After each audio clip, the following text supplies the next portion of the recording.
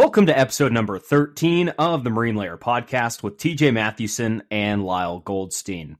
On today's pod, we will preview second base, our only Mariners segment of the day. We'll take a look at the second base position for the Mariners in 2023. With our interviews the last couple of weeks, we've fallen behind on some of the more national stuff.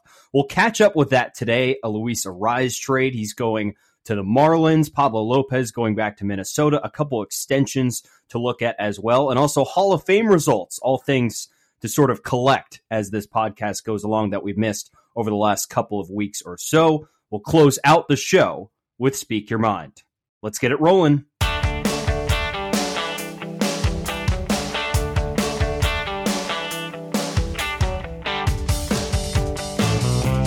And we welcome you into the Marine Layer podcast. Recording here, unlike we normally do, on Monday, January 30th. I have some high school basketball to do tomorrow on Tuesday, so we're going to record here on a Monday instead. A little bit unusual for us, Lyle, but I can't complain too much. No, it'll probably give me a little bit of extra sleep, so that's more than fine on my end. Are we looking forward to high school basketball tomorrow? It's an interesting setup. I don't believe you've done any high school basketball, right? Not to your level. Okay. So the school I'm calling for tomorrow, this setup is really interesting. So I'll just kind of detail it a little bit before we get into our Mariners stuff today. It really is an interesting setup. First, high school basketball, very, very interesting, very intriguing.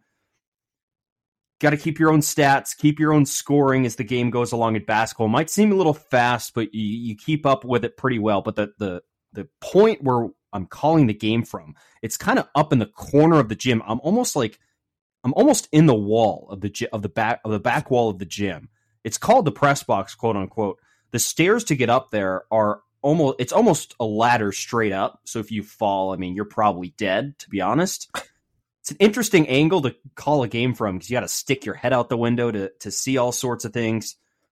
But I enjoyed it. I enjoyed the first time I was there last Thursday.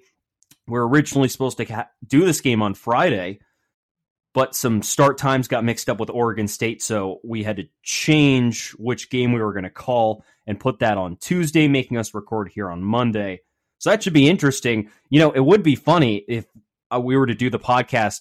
You know, I set up and record the podcast from that press box and then open it up and just call the high school basketball game right when we're done. But I think this works out a little bit better for recording purposes. It would be kind of a pain to get my mic up there, I'm going to be honest. I can only imagine. I have learned something. Dog. Much like, unlike college football, we've had a lot of experience in the college aspect of calling games, being at school. High school, you're in all sorts of places, in all sorts of angles, with all sorts of setups. It really is intriguing every place you go to. And I've enjoyed it to a point, and it is really a balance. I don't think any setup will ever beat the Raptor cage in Wareham in the Cape Cod League, which you and I both got to experience. Actually, you barely had to do it because you were only there once in 2 years. Yeah. But man, when you have to sit up on that thing, it doesn't feel very stable. The players can hear everything you're saying because they're right beneath you in the dugout. I mean, it literally looks like you're trapped in a cage. So yeah, there can be some bad high school basketball vantage points. I don't know if anything can top Wareham though. And the best thing really about calling a game is you have a nice central view and you only have to move your head this way and this way, not this way and this way and all those other ways, which get you away from all the things that help you be familiar with the team in front of you. And it just makes it more choppy. And I know we're both perfectionists when it comes to doing this and calling games as well. So when you don't have that ideal setup, which you won't at the lower levels of pretty much everything, it doesn't work out quite as well. So it'll be interesting tomorrow, Doug. So tune in, 7 o'clock or probably about 7:50. It'll actually get underway on time. Another thing I realized about high school basketball, start times are always late because there's always a game in front of it. But tomorrow, I don't believe that'll be the case. I'm happy with that. Anyways, let's get into our Mariners stuff for today. It's a pretty light Mariners week. We're approaching spring training, about 2.5 weeks away from pitchers and catchers reporting to Mariners spring training. I believe it's 2 weeks from Thursday. Don't quote me on that. I'm pretty sure it's 2 weeks from Thursday. Of course, an earlier report date because of the WBC, especially for pitchers and catchers. They got to get ready early.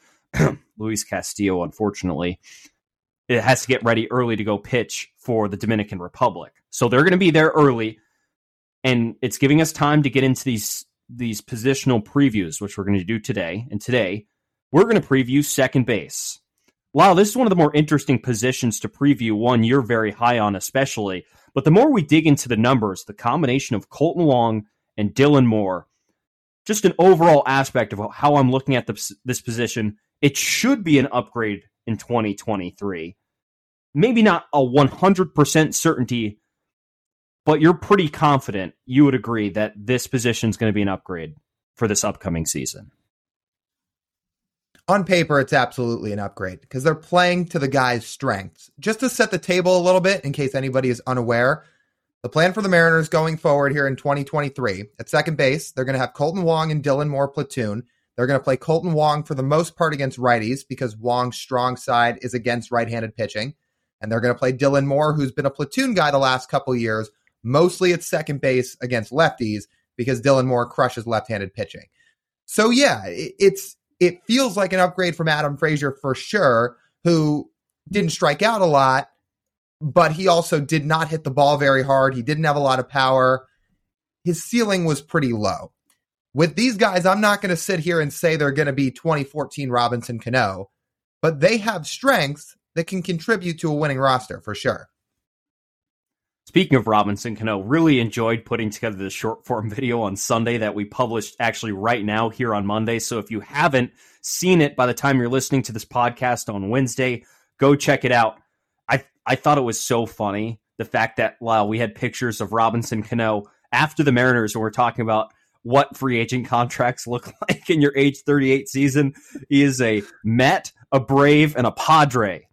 And some of them, and I left out the SpongeBob uniform, which was the best one of the four. Yeah. That picture just wasn't high quality enough. Yeah, that's fair. But yeah, I do think that both Wong and Moore are going to put up some production because, again, they're really trying to cater to these players with this platoon. They're going to platoon at a couple positions this year, at least to start the year. And maybe the most prominent one is second base. Let's start with Kolten Wong, the new addition. If we're going to break it down person by person, let's start with Kolten Wong. He's on the third year of a 3-year, $24 million deal. Remember, the Mariners would have loved him in Seattle, and he was very interested in coming into Seattle in the 2020 offseason. They didn't want to offer Kolten Wong a third year on his contract. Or no, sorry, it was prior to the 2021 season, so 2021. So he was looking for a third year on his contract. Him and the Mariners both had interest, but the Mariners weren't willing to give Kolten Wong a third year. So he ended up signing with the Brewers. So that third year is essentially what the Mariners, that they didn't want to offer him, is what the Mariners are going to pay him here in 2023. Last year with the Brewers, a 117 WRC plus. He stole 17 bases as well. And as Lyle mentioned, he's a platoon guy. He mostly faced righties. He was very successful against righties. A 135 WRC plus against righties. And another thing I noted, Lyle, that we mentioned when we previewed Kolten Wong when he got traded to the Mariners, is that he had a couple injuries that were nagging him throughout the season, but once June hit, he was a pretty elite hitter. Overall, he had a 132 WRC plus from June 1st on. Mariners would take that kind of production from second base. Yeah, Adam Frazier did not put up a 132 WRC plus, that's for sure. Really? Well, he came close. Oh, wait. No, he didn't.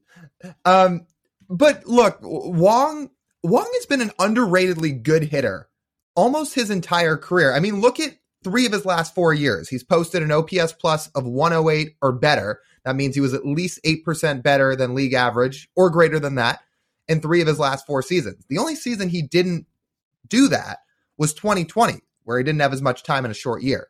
So the last 3 full seasons he's played, he's been a really productive bat. And like you said, really crushes righties. His OPS was 845 against righties this past year.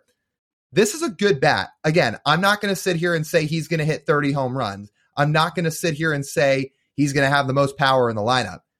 But you should expect Colton Wong to provide some real production, and his track record would back that up.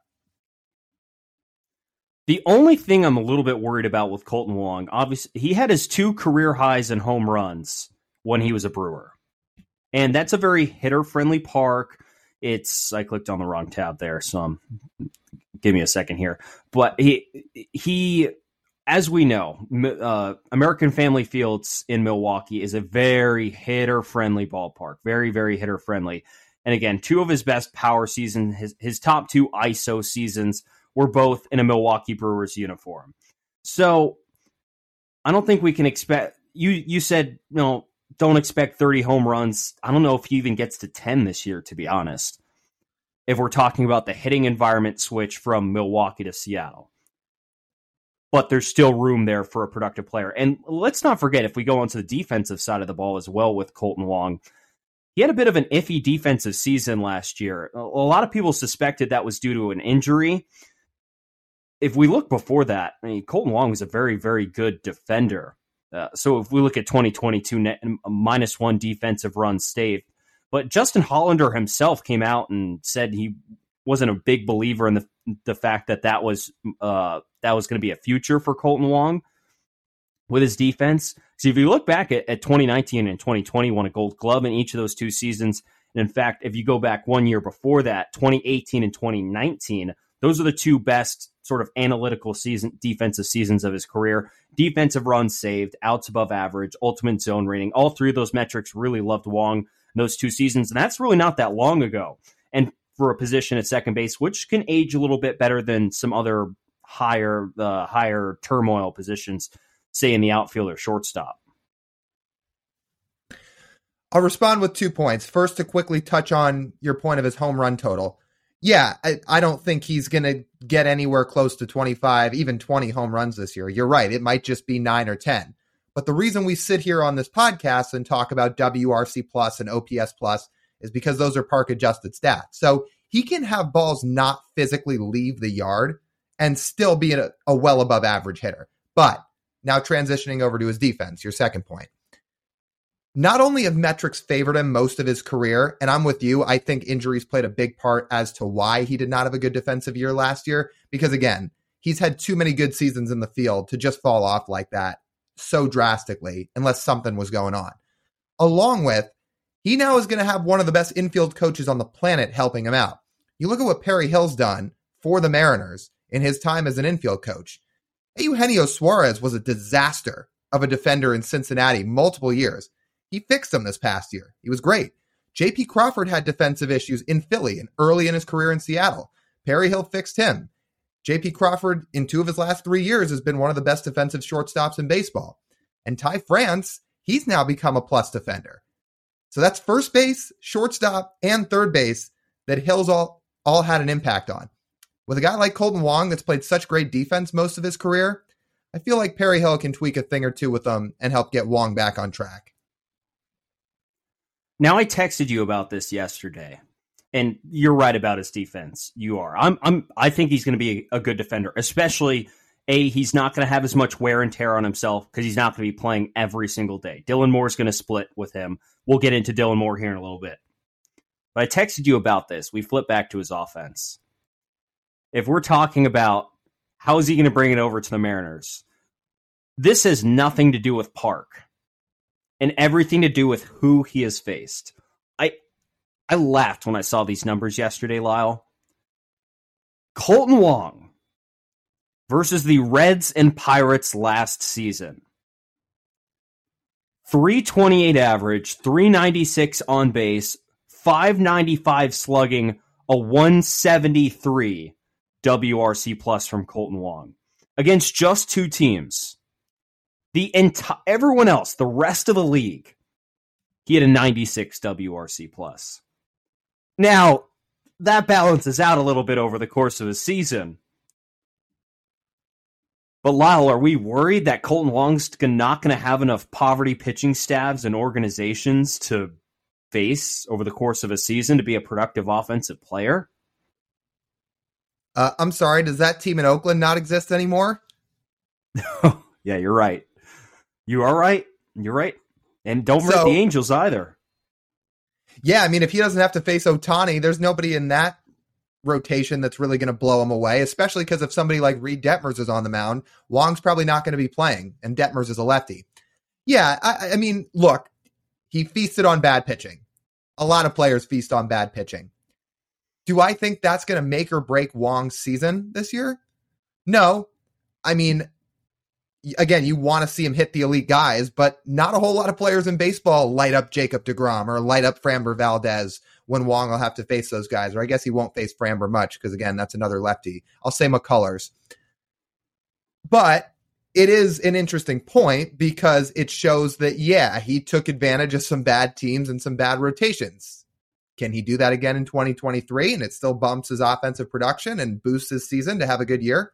For sure. I mean, offense is offense, right? Personally, it wouldn't be something I'm too worried about. Stats get skewed all the time. And you always have to you will eventually face bad teams. It's not like Colton Wong's only in the lineup against the Astros, against the Yankees, against the Blue Jays. I mean, he's in the lineup every single day. So, and you said it. So that puts it in perspective. But I just had to laugh.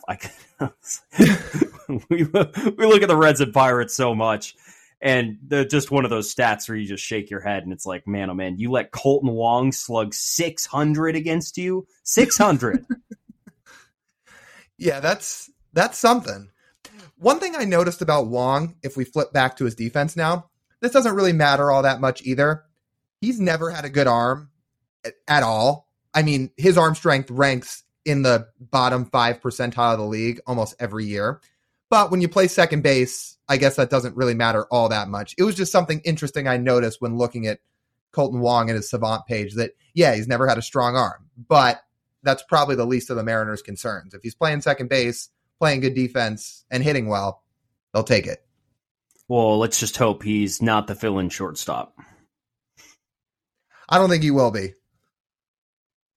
Yeah, I think that'll be his co-second baseman, Dylan Moore, who we can get to now. Dylan's got an interesting case this year, Lyle. I mean, not only is he's the platoon second baseman, he's your backup shortstop, he's your backup third baseman, and he's also your best backup corner outfielder as well. After we look, I mean, you could throw Sam Haggerty in there too, but him and Sam are about equal when it comes to how good they are in a corner outfield spot, both defensively and offensively. So this makes it for a very interesting position for Dylan Moore to also be the platoon side of second base. It does, because if there's injuries, he's going to have to fill in other places, and that might expose Wong a little bit, which would have to force him to face more lefties, unless they move Sam Haggerty to second base a little bit, which I guess they could do, although for the most part last year, he was only in the outfield. But this is why Dylan Moore is valuable. Dylan Moore put up over a 2F WAR this past year. He's actually a really good defender at second base. He hasn't played a ton of games there in his career. To be exact, he's played 106 career games at second base. But he's got 10 defensive runs saved there in that time. So he thrives at second base. He doesn't thrive as much at shortstop, even though that's where he's going to be the backup. But when you get him at second base, that's a good defender. And again, for a guy that's going to hit a lot of lefties, this feels like you're playing to the strengths of a guy that has a lot when you use him the right way. And in terms of innings, the 762 innings at second base in his career, that's a little bit under a full season's worth of innings. A full season's worth of innings on defense is around 1,000. So it's a little bit underneath that, but any position where you got 10 defensive runs saved at is very good for over the course of a full season. So I don't know, you could say Dylan would have plus 12 defensive runs saved at second base. Well, it just so happens that Colton Wong's two best seasons of defensive runs saved at second base, I believe it is 13 and 17 defensive runs saved at second base. So that puts Dylan Moore right up there with Colton Wong. And on the offensive side for Dylan Moore, where he was pretty balanced this past year, to be honest. I always forget his splits are a little bit more balanced than we would think, even though he is going to be the left-handed. When a lefty's on the mound, he's going to be the guy starting at second base. But he was decently balanced against lefties versus righties. So he had a 137 WRC plus when he faced lefties this year, had a 15% walk rate, which I kind of chuckled at. But overall, he was still an above average hitter against righties too. So if Colton Wong's hurt, you wouldn't lose too much by having Dylan Moore stay in there against righties. He just might swing and miss a little bit more and not walk as much. Dylan Moore for the year had a 126 WRC plus in 2022. That's 26% above league average. I've been waiting to throw this out. Let me list a few guys that put up a worse WRC plus than Dylan Moore this past year. Ryan Reynolds, Sean Murphy, Rhys Hoskins, Josh Bell, Matt Olson, Corey Seager, Ronald Acuna, Dansby Swanson, Marcus Semien. Do those names mean anything to anybody? Because Dylan Moore out-hit all of them. This is Lyle's game 6, where he's been waiting to prove all the haters wrong all year. I was right on Dylan Moore. Hey, numbers never lie. By offensive metrics, he was better than all those guys. Time. Men That's lie, true. women lie, but numbers never lie. Remember numbers that one. Never lie. I stole that quote from somebody. I forget who said it. You can Google that on the internet. Look, Dylan Moore played significantly less than most of those guys because he played a specific role. But the point I'm trying to get at here with him is he's a good hitter. And this is what I believed about him really ever since 2020, when in that short sample, he played really well. And we saw it this past year. So you take his strengths, you put him against lefties where he was 37% better than league average, and he plays a position where he thrives at second base. I mean, you want to combine the two together. I'm not going to sit here and stamp projections for anybody, but there's a real world where Colton Wong and Dylan Moore can each put up 2.5 wins at least. And if you were going to tell any Mariners fan the second base position is going to combine for a 5 WAR this year, that's an all-star player. Yes, it comes from 2 different people, but that's all-star production. And those guys can do that. It's pretty much what Jeff McNeil put up this year at second base for the Mets. He had 5.4 wins above replacement. If you're thinking in that terms, in that scope. Lyle, do you also have a list of all the 2022 free agents who Dylan Moore had a higher wins above replacement than in the 22 season? Chris Bryant? Trevor Story? Did he have a higher one? I know he had a higher one than Chris Bryant, that's for sure. Well, Chris Bryant barely played. Okay, I'm going to look this up on the fly. I mean, since Bryant barely played, Demo absolutely put up a higher WAR. Story put up 2.5. Okay, so he still beat out that's close. More by a little bit. But how many games did Trevor play? So Story played, what was a total of this year? 94 games. All right, so he didn't have an awful year. 2.5 wins in 94 games, where I think Demo played a little more than that for sure. But the point being, yeah, I mean, everybody wanted Chris Bryant last year, right? And Dylan Moore outplayed him. So Dylan Moore played 104 games this year, so a little bit more than Story. But this is a productive player. Dylan Moore is never going to be an all-star, but he is the type of player that every competitive postseason team wants on their roster because he can play good defense. He has some pop. He can hit lefties. He's fine against righties too. He walks. He steals bases. He's versatile. Like, it's always been kind of a pain to think about letting Chris Bryant go. Sorry, Chris Taylor, not Chris Bryant. But I'm not saying Dylan Moore is an equivalent of Chris Taylor, but he can play that type of role. And he's done that now the last couple of years.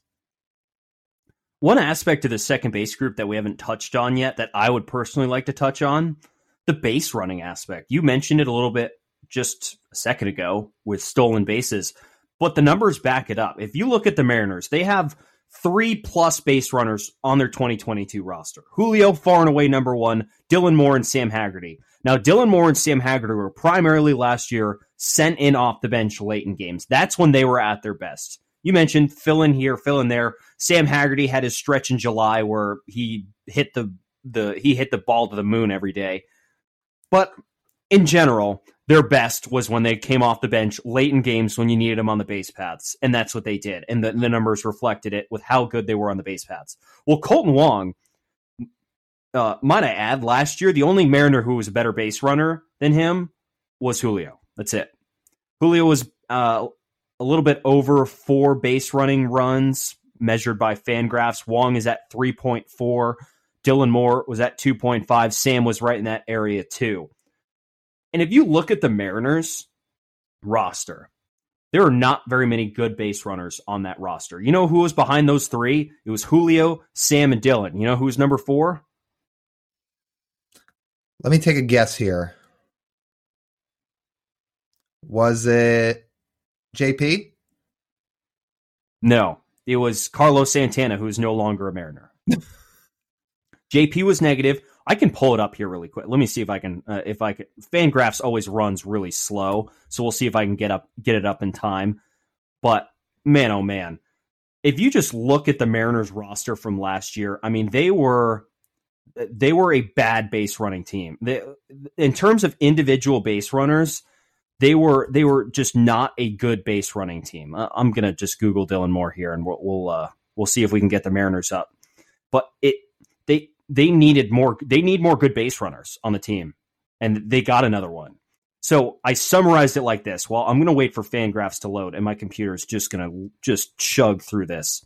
Here we go. Okay, I got it up. So we can get it out. Before I get to my the true traits of the Mariners second baseman this year, let's measure our base runners out here, because I just kind of want to give you a perspective of how important this could be with having another guy who's that good on the base paths.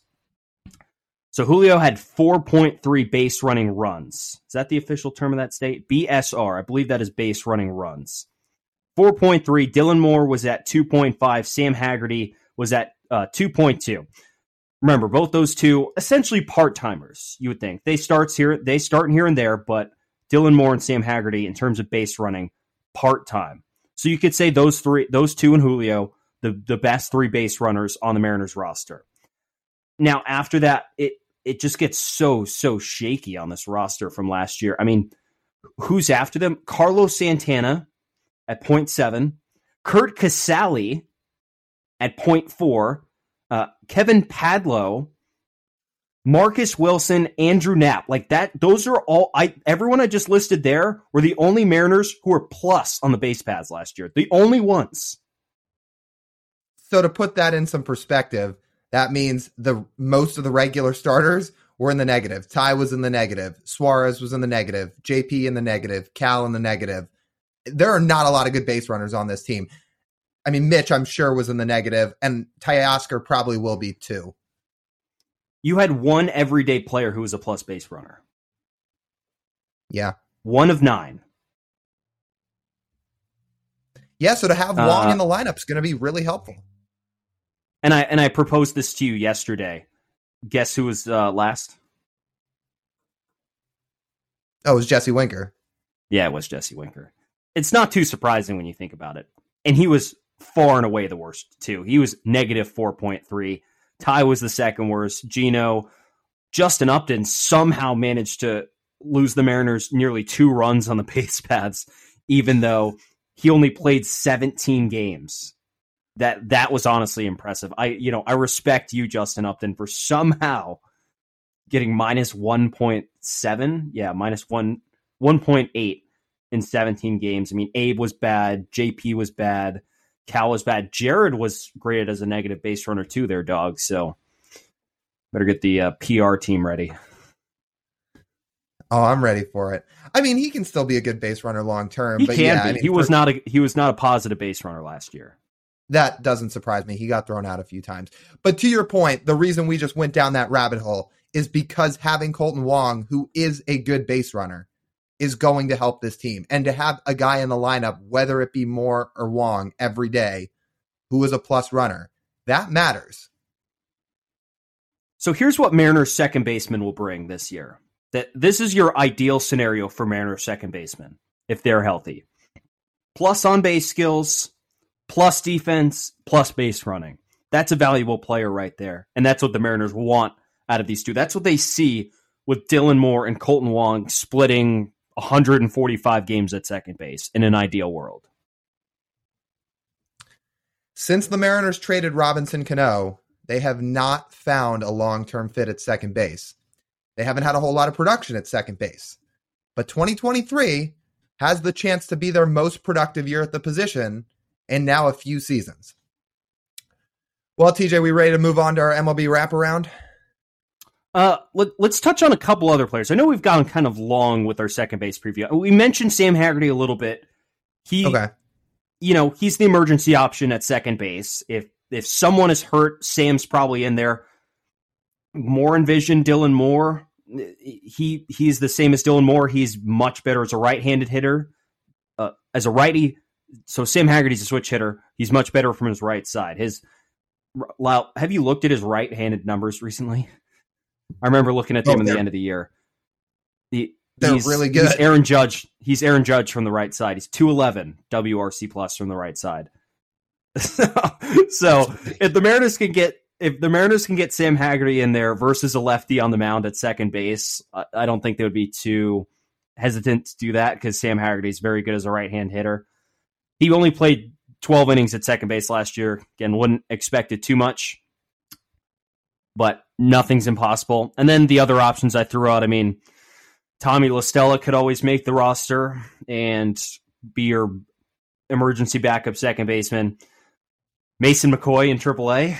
That's probably your number one backup in the minor leagues, and then you could trade for someone as well. It's mostly going to be those two guys at the top. The best thing about a platoon is that you already have two starting second basemen on your roster. However, if someone goes down, Haggerty, McCoy, La Stella, probably some other options there. Yeah, a little bit of depth, but most of the heavy lifting is going to be rested on the shoulders of Wong and Dylan Moore, which has a chance to be a better situation than the Mariners have had in a long time. So it could be exciting. Okay, now are we ready to transition? Let's do it. Let's get into our MLB wraparound here.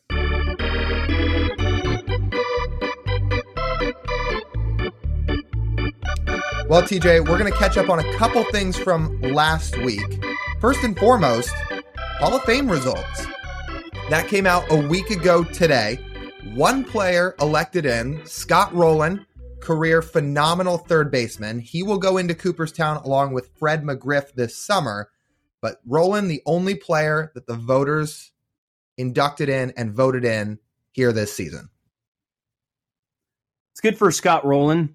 Not quite as familiar with Scott Rowland as I am with a lot of other historical players, but a very good player. His wins above replacement up there in terms of what you want for Hall of Fame. He's at 70.1 for Baseball Reference, wins above replacement. A very good defensive third baseman, a career OPS of 855 along with plus defense.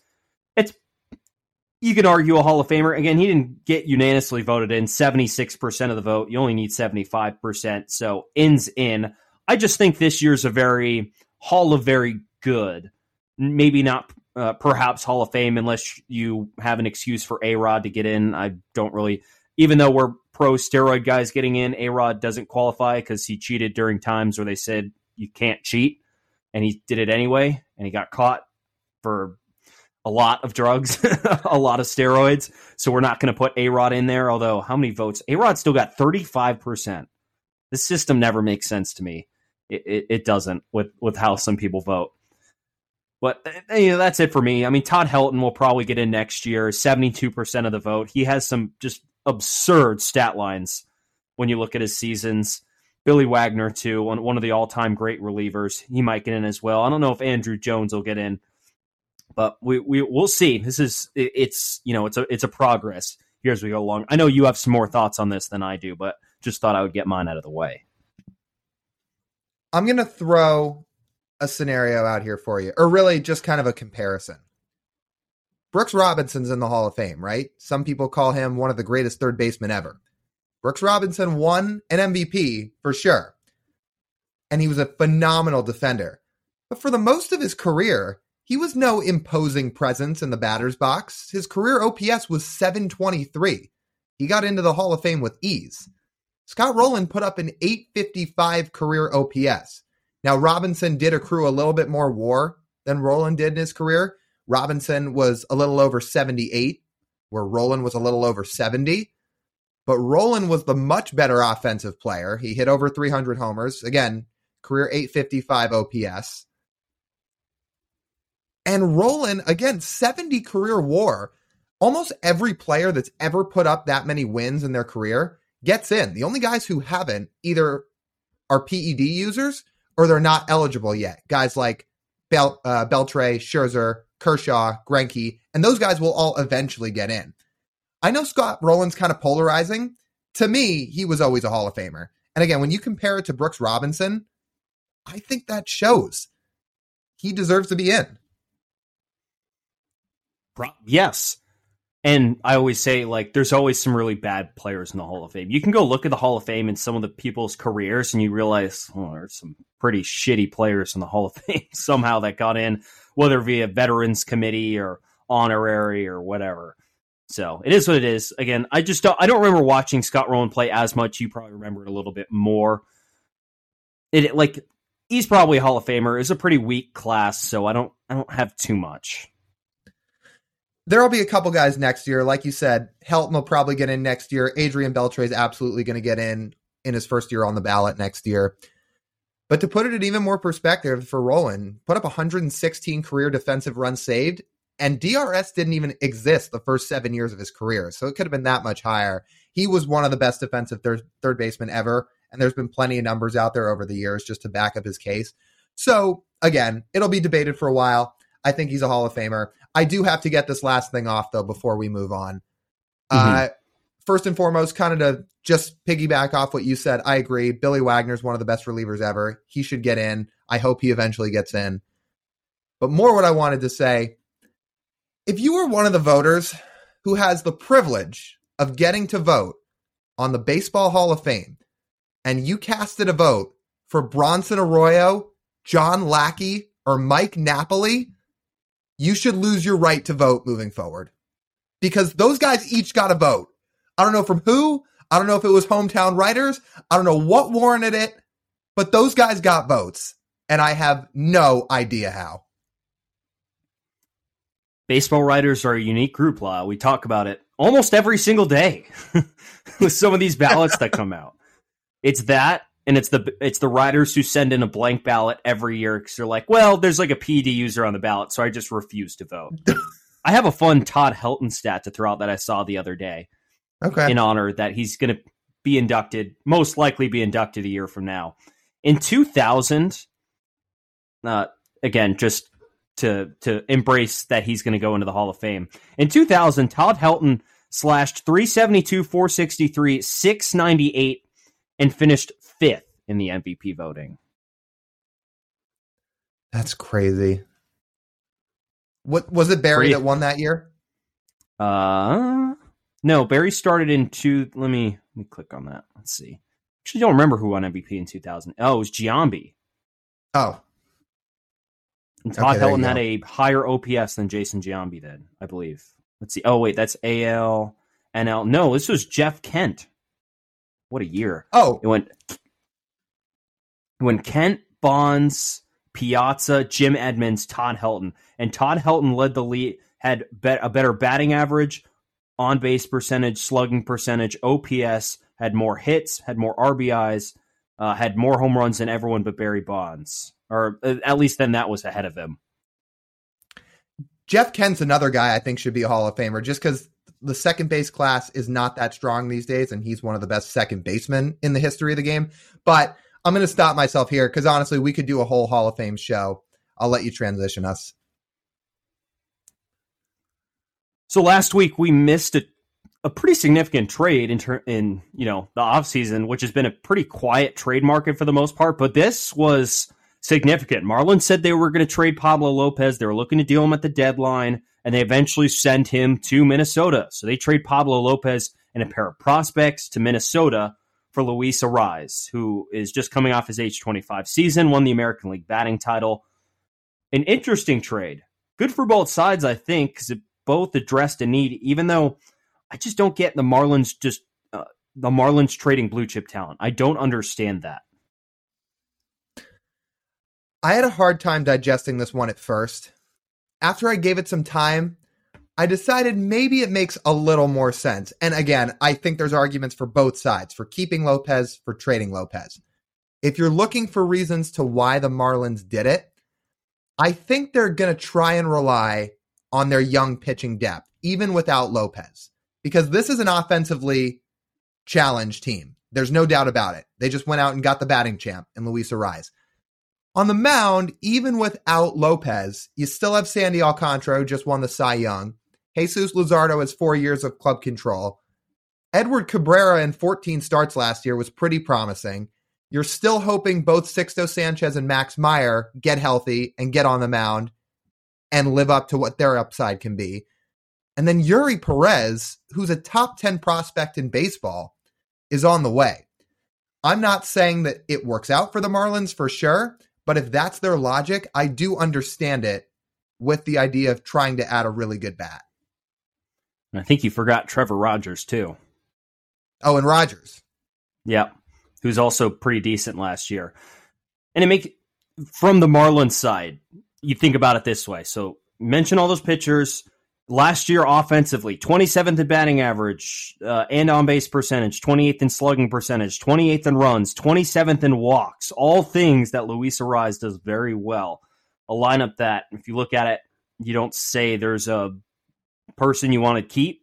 You're slam dunk, untradeable, untouchable, not on the roster besides Jazz Chisholm. Not a single person besides Jazz. And you're adding Arraez to that. He's got 3 years of club control left. So I understand it. It's just not the kind of first baseman I would really trade for, and the kind of first baseman that really impacts a game in the modern version of baseball. Luis Arraez is a throwback. He is one of a kind when it comes to first baseman. Not striking out, making a ton of contact, not hitting for a lot of power. It's a rarity out of a first baseman. But he is valuable. I mean, he's objectively valuable. Yes, you're right. He doesn't hit the ball out of the yard like some first basemen do. But he put up 4.5 wins last year, and he has 3 years of club control, so I do get it. Also on Rogers, it was 2021 that he was really good. He actually was pretty bad last year, but to be fair, I think if you're the Marlins, you can also hope that he bounces back. So I think they feel like they have more pitching depth than they do offensive depth. And they decided, look, we need a couple more impact bats. And they went out and they got Arraez. I will say on Pablo Lopez, his season was a little interesting because he was so good in the first couple of months. I mean, in the first half, he put up a 2.86 ERA. Second half, it was nearly 5. I don't know if the Marlins saw something there or not, but just thought it was something to note. Another thing with the Marlins organization, why they had to make this trade, they don't even have any hitters in their farm system for the most part. They have Jacob Berry, who's their highest rated hitting prospect. He's barely in the top 50, and he was just drafted last year. And he was one of the more MLB ready guys coming out of LSU. That doesn't necessarily he's going to come up and rake this year, if at all. Maybe he makes it to AAA. Maybe he just stays in AA all year. Otherwise, where are the Marlins getting their hits from? I don't know. Were they driving in runs? Who are going to be the producers? Another reason you had to make this trade. And Barry may be a DH for his career when he eventually gets there. I saw some video the other day of him taking some ground balls, and it didn't didn't look all that pretty because that was his knock coming out of LSU and into the draft too. Was good bat. I don't know if he's ever going to have a position. So we'll see how that fares going forward. But you're right. In the Marlins system, there's more pitching than there is hitting. So to go get Arraez, it's tough to give up Lopez, but it makes sense. Hey, remember when Pablo Lopez was a Mariner? I remember when David Phelps was a Mariner. Yeah, that went well.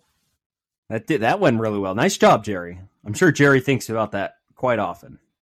DePoto's made some really good trades, and every GM's going to miss. So he did miss on that one. Lopez was a long way away when they traded him. We'll chalk this one up as a miss. That is a miss. Yes, that's a miss.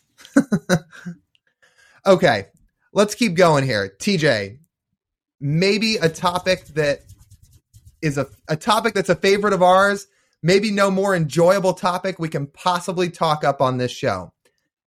Cole Irvin traded from the A's to the Orioles this past week. Now, as a Mariners fan, it's a little sad to see Cole Irvin leave the AL West. We'll get to that here in just a minute. I'm gonna keep everybody just on their toes for a second.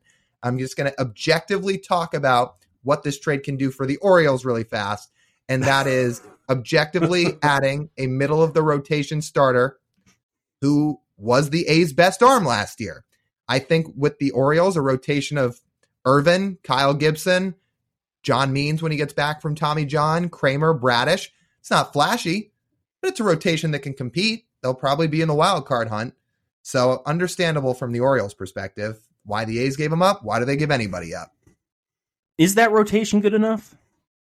Do you think? I'm not saying to win the World Series, but again, they'll be in the hunt like they were this past year, I think, because their rotation's only going to get better, especially with Means back. Yeah, I don't think so. I think so. I don't know if there's enough upside there. I don't think so. If Grayson Rodriguez still has the highest upside of any arm in their entire system and on their major league roster, so I'm not sure that rotation itself, unless Grayson Rodriguez comes in and throws 130 dynamite innings in his rookie season after missing all of last year, so 130 innings actually seems like a stretch, if that's enough. Regardless, Orioles have more arms, which is good, because they didn't sign anybody in free agency when they said, yeah, we could use a free agent starter in our rotation, and they didn't sign anybody, and made some very similar comments as we heard out of the Pacific Northwest 2 years ago of why they didn't sign any free agents. Well, they brought in Kyle Gibson, which I don't know what you think you're going to get out of him at this point. He was really good in 21 when he was with the Rangers, but wasn't so great ever since he got to Philly. We'll see if he can rebound in Baltimore. And he's going to a smaller park now. Well, probably even. I mean, both those ballparks are a pitcher's nightmare, although the Orioles did move their fences back to make it a hitter's nightmare, because that left field wall is going to be my speak your mind till the rest of eternity, because that wall is the stupidest fucking thing I've ever seen in my life. Yeah. How do you hit a ball 400 in like 15 feet and it stays in the park? You got me. And it's not even close to going out either.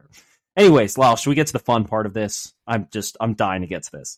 Let's get to the fun part. So the A's trade Cole Irvin away, just like they have with every half-decent player on their roster over the last few years. Cole Irvin's gone. The A's continue to implode. But let's talk about Cole Irvin, who is maybe responsible for, is it fair to say, the greatest self-own in Mariners history? Quote, let's read the quote that set it all off and just sent us into a frenzy. So the A's lose to the Mariners in May of 2020, in May of 2021, a 4-3 loss. Cole Irvin was asked after the game how he gave up so many hits to the Mariners that day. Quote, bottom line is, I wasn't executing. I wasn't executing in 2 strike counts. And at the time, I wasn't getting ahead. Yeah, there was a lot of weak contact and some swings that ended up being hits. But I think at the end of the day, just pitch execution needs to be a lot better. And a team like that should not be putting up 10 hits against me or against anyone. I'm extremely disappointed in my efforts tonight. But now, Lyle, would you like to hear Cole Irvin's career line against the Mariners? Let's hear it. 0-6, an 8.42 ERA in 25 2/3 innings. He allowed 41 hits. He had 16 strikeouts and 12 walks. Allowed a career slash line against the Mariners. 357, 422, 522. Okay, let me read that again. A career slash line against the Mariners. 357, 422, 522. He made the Mariners an all-star hitter by being on the mound. So that adds up to a 944 OPS if I did the math right. Yeah. Like, you get on camera in front of the media and say, yeah, a team like that should basically never have a good offensive day against any team anywhere in baseball. And what's the result at the end of 2021? This was tweeted out at the end of the year, the final time the Mariners lit up Cole Irvin. And it was in the last week of the season, too, when Seattle needed to keep winning to fight for that playoff spot. Cole Irvin put up an 8.69 ERA against the Mariners in 2021. In 19 2/3 innings, He gave up 19 earned runs. And that's the highest ERA against the Mariners of any pitcher in a single season when you threw minimum 5 starts. 8.69. You think you'd back up your talk when you say some shit like that. You think you would. And the best part is, it carried over to 2022. They only got to face him one time, and I remember you and I were going back and forth throughout the year during those A's series when the Mariners kept missing Cole Irvin, and we're talking about this dude's ducking him. He doesn't want to face him. He's behind closed doors asking for starts to get skipped and the rotation to get changed around so he can avoid him. Finally, he faced him once in 2022, and the Mariners lit him up again for 5 earned runs in 6 innings. It just doesn't end. And it's funny, Lyle, because 5 runs in 6 innings sounds bad, but based on his prior production against the Mariners, that actually made his ERA go down.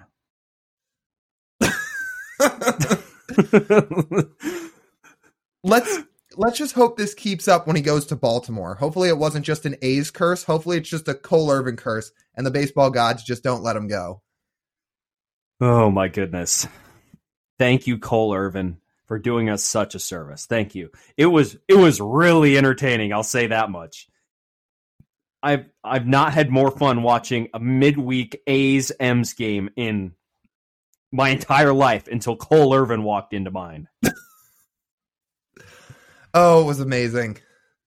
All right, let's wrap up this segment. We got a couple extensions to get to. Jeff McNeil got an extension, 4 years, $50 million, with a team option at the end for $13.75 million with the Mets. One of the best players in baseball, batting champ last year, 326 average, 382 on base, 454 slugging, 140 OPS plus, over 5 wins above replacement. Could have been a Mariner. So close. He was so close. He was reportedly going to be packaged in that Kelenic Dunn trade that sent Cano and Edwin Diaz to the Mets. Brodie Van Wagenen had no issues including McNeil, but I think it was until he got both fan pushback and front office pushback where he finally had to say, all right, I think we might have to pull back here and take him out of the trade, which is such a shame because, look, I'm excited for Colton Wong and Dylan Moore, but if the Mariners had Jeff McNeil on this team, talk about you could lead him off, hit Julio too, be amazing. And there wouldn't be any pressure on Jared Kelenic, I don't think. None. The trade would have already been won. The Mariners would have won the trade in 2019 when Jeff McNeil hit over 20 home runs. It would have been instant. They would have won the trade and like, Jared, take your time, man. You can do whatever you want. You're not the poster child of this trade anymore. Do your thing. But the Mets made a good roster decision, unfortunately. I'm still salty about that. I'm not going to forgive them. I am too. And that was an easy extension for the Mets. You said it. He's been one of the best players in baseball, especially this past year. The Mets, honestly, have this Correa cloud hanging over their heads. For the most part, they've had an unbelievable offseason. I mean, bring back Edwin Diaz, you bring back Brandon Nimmo, you extend McNeil, you get Verlander, you get Kodai Senga. That's a really good offseason. Besides the fact they're a little old, that would be my only critique of their roster. In terms of talent, they're talented. And there's a reason they won 101 games last year. They still have so much talent on the roster. They have a top 5, top 3 shortstop in Francisco Lindor. They have the top catching prospect in baseball, although I don't think Francisco Alvarez is going to be a catcher for very long. I'm pretty sure he's still a project behind the plate, but his bat is big league ready. And they might just throw him in there at DH to have him hit for most of the time if that's what works for him. So they're sitting pretty good. And you know Steve Cohen's going to be in the market next year for one notable free agent that's going to hit the market. There's no doubt. Steve Cohen might try to offer him $600 million for all we know. But the Mets, again, they made a smart move. They extend McNeil. They keep this core together. They're going to be good. Okay, last topic on the wraparound. It's been a little bit of a longer wraparound this week because there wasn't as much Mariners news. But the Rays made 3 extensions as well.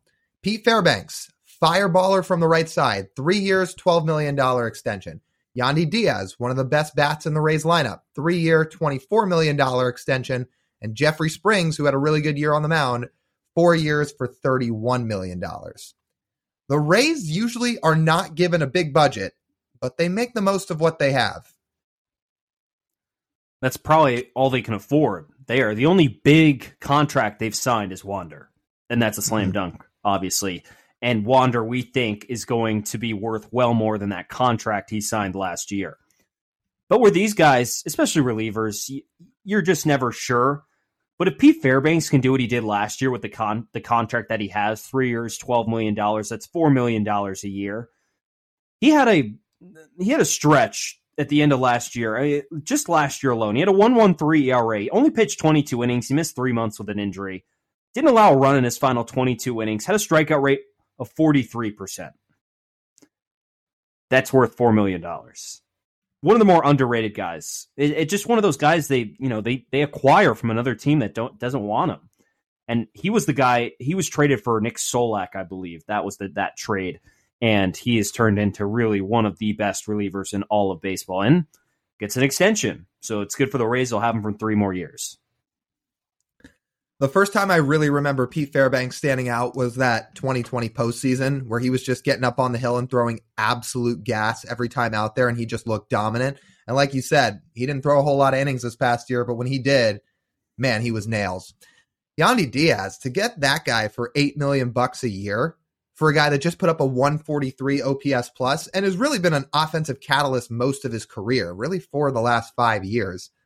To get that guy signed for another 3 years and to only have to pay him $8 million, he puts up one WAR. He lives up to the contract.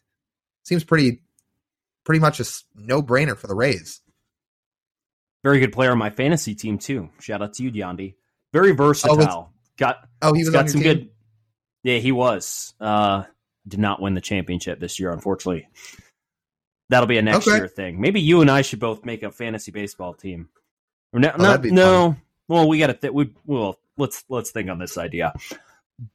But Yandy's an everyday player. Whenever you can get a player like that, again, the Rays are never going to pay market value for guys. That's just not how they operate. Whether the ownership can actually afford it or not, maybe they can a little bit if they move that stadium from St. Pete closer to Tampa, which I believe there was some news out on Twitter this week that they would. Not totally certain. We'll circle back on that and check on it when it comes to actual news.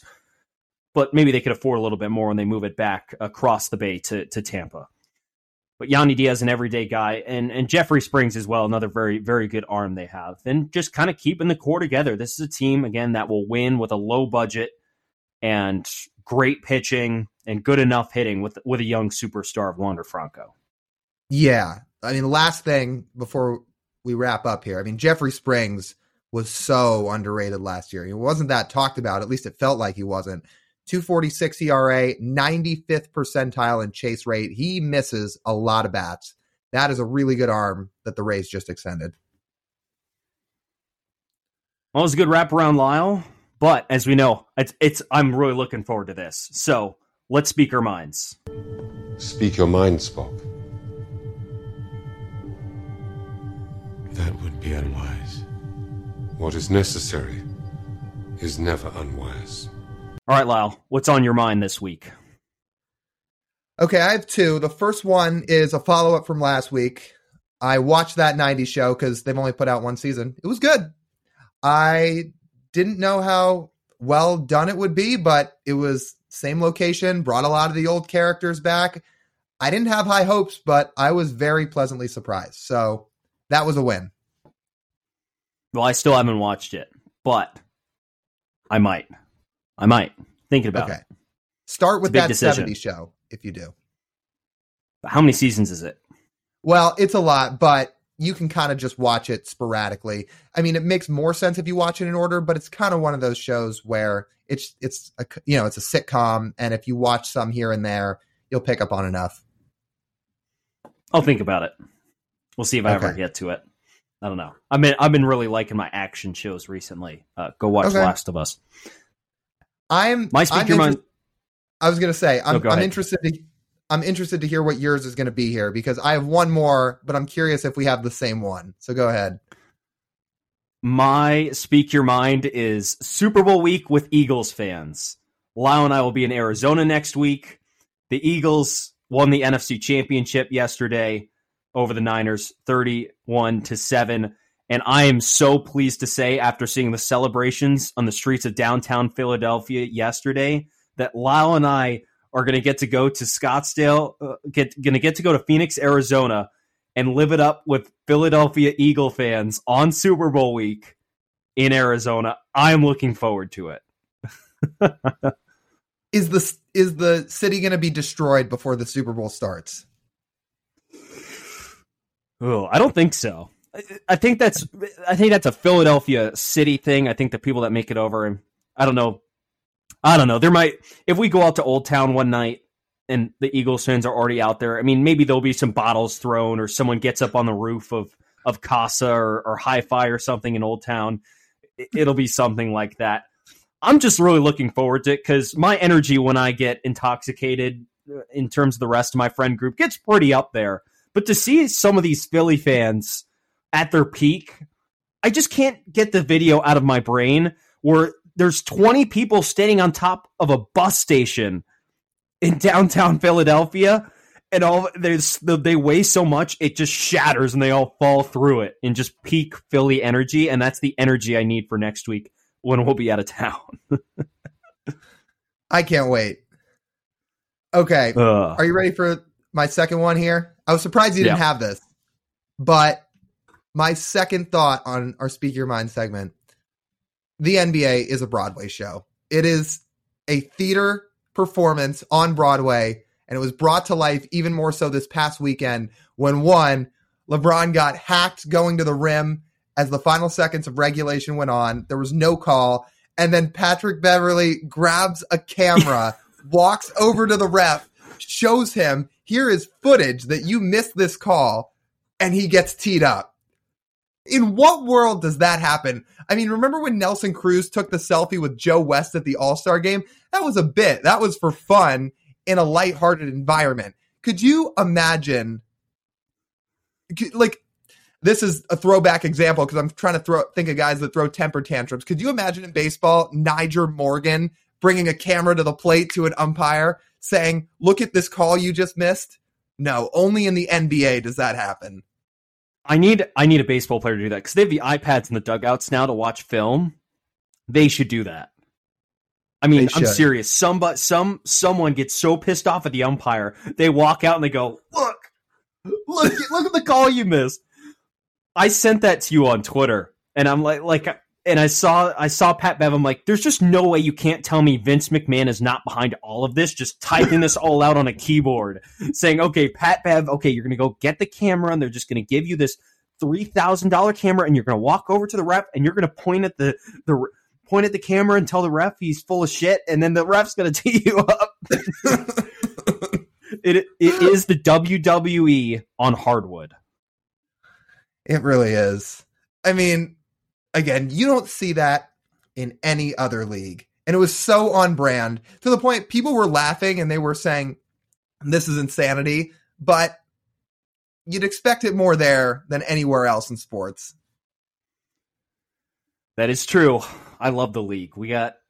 I'm usually not an NBA person till the playoffs start, but I love logging onto Twitter and just seeing the stupidest thing ever come up.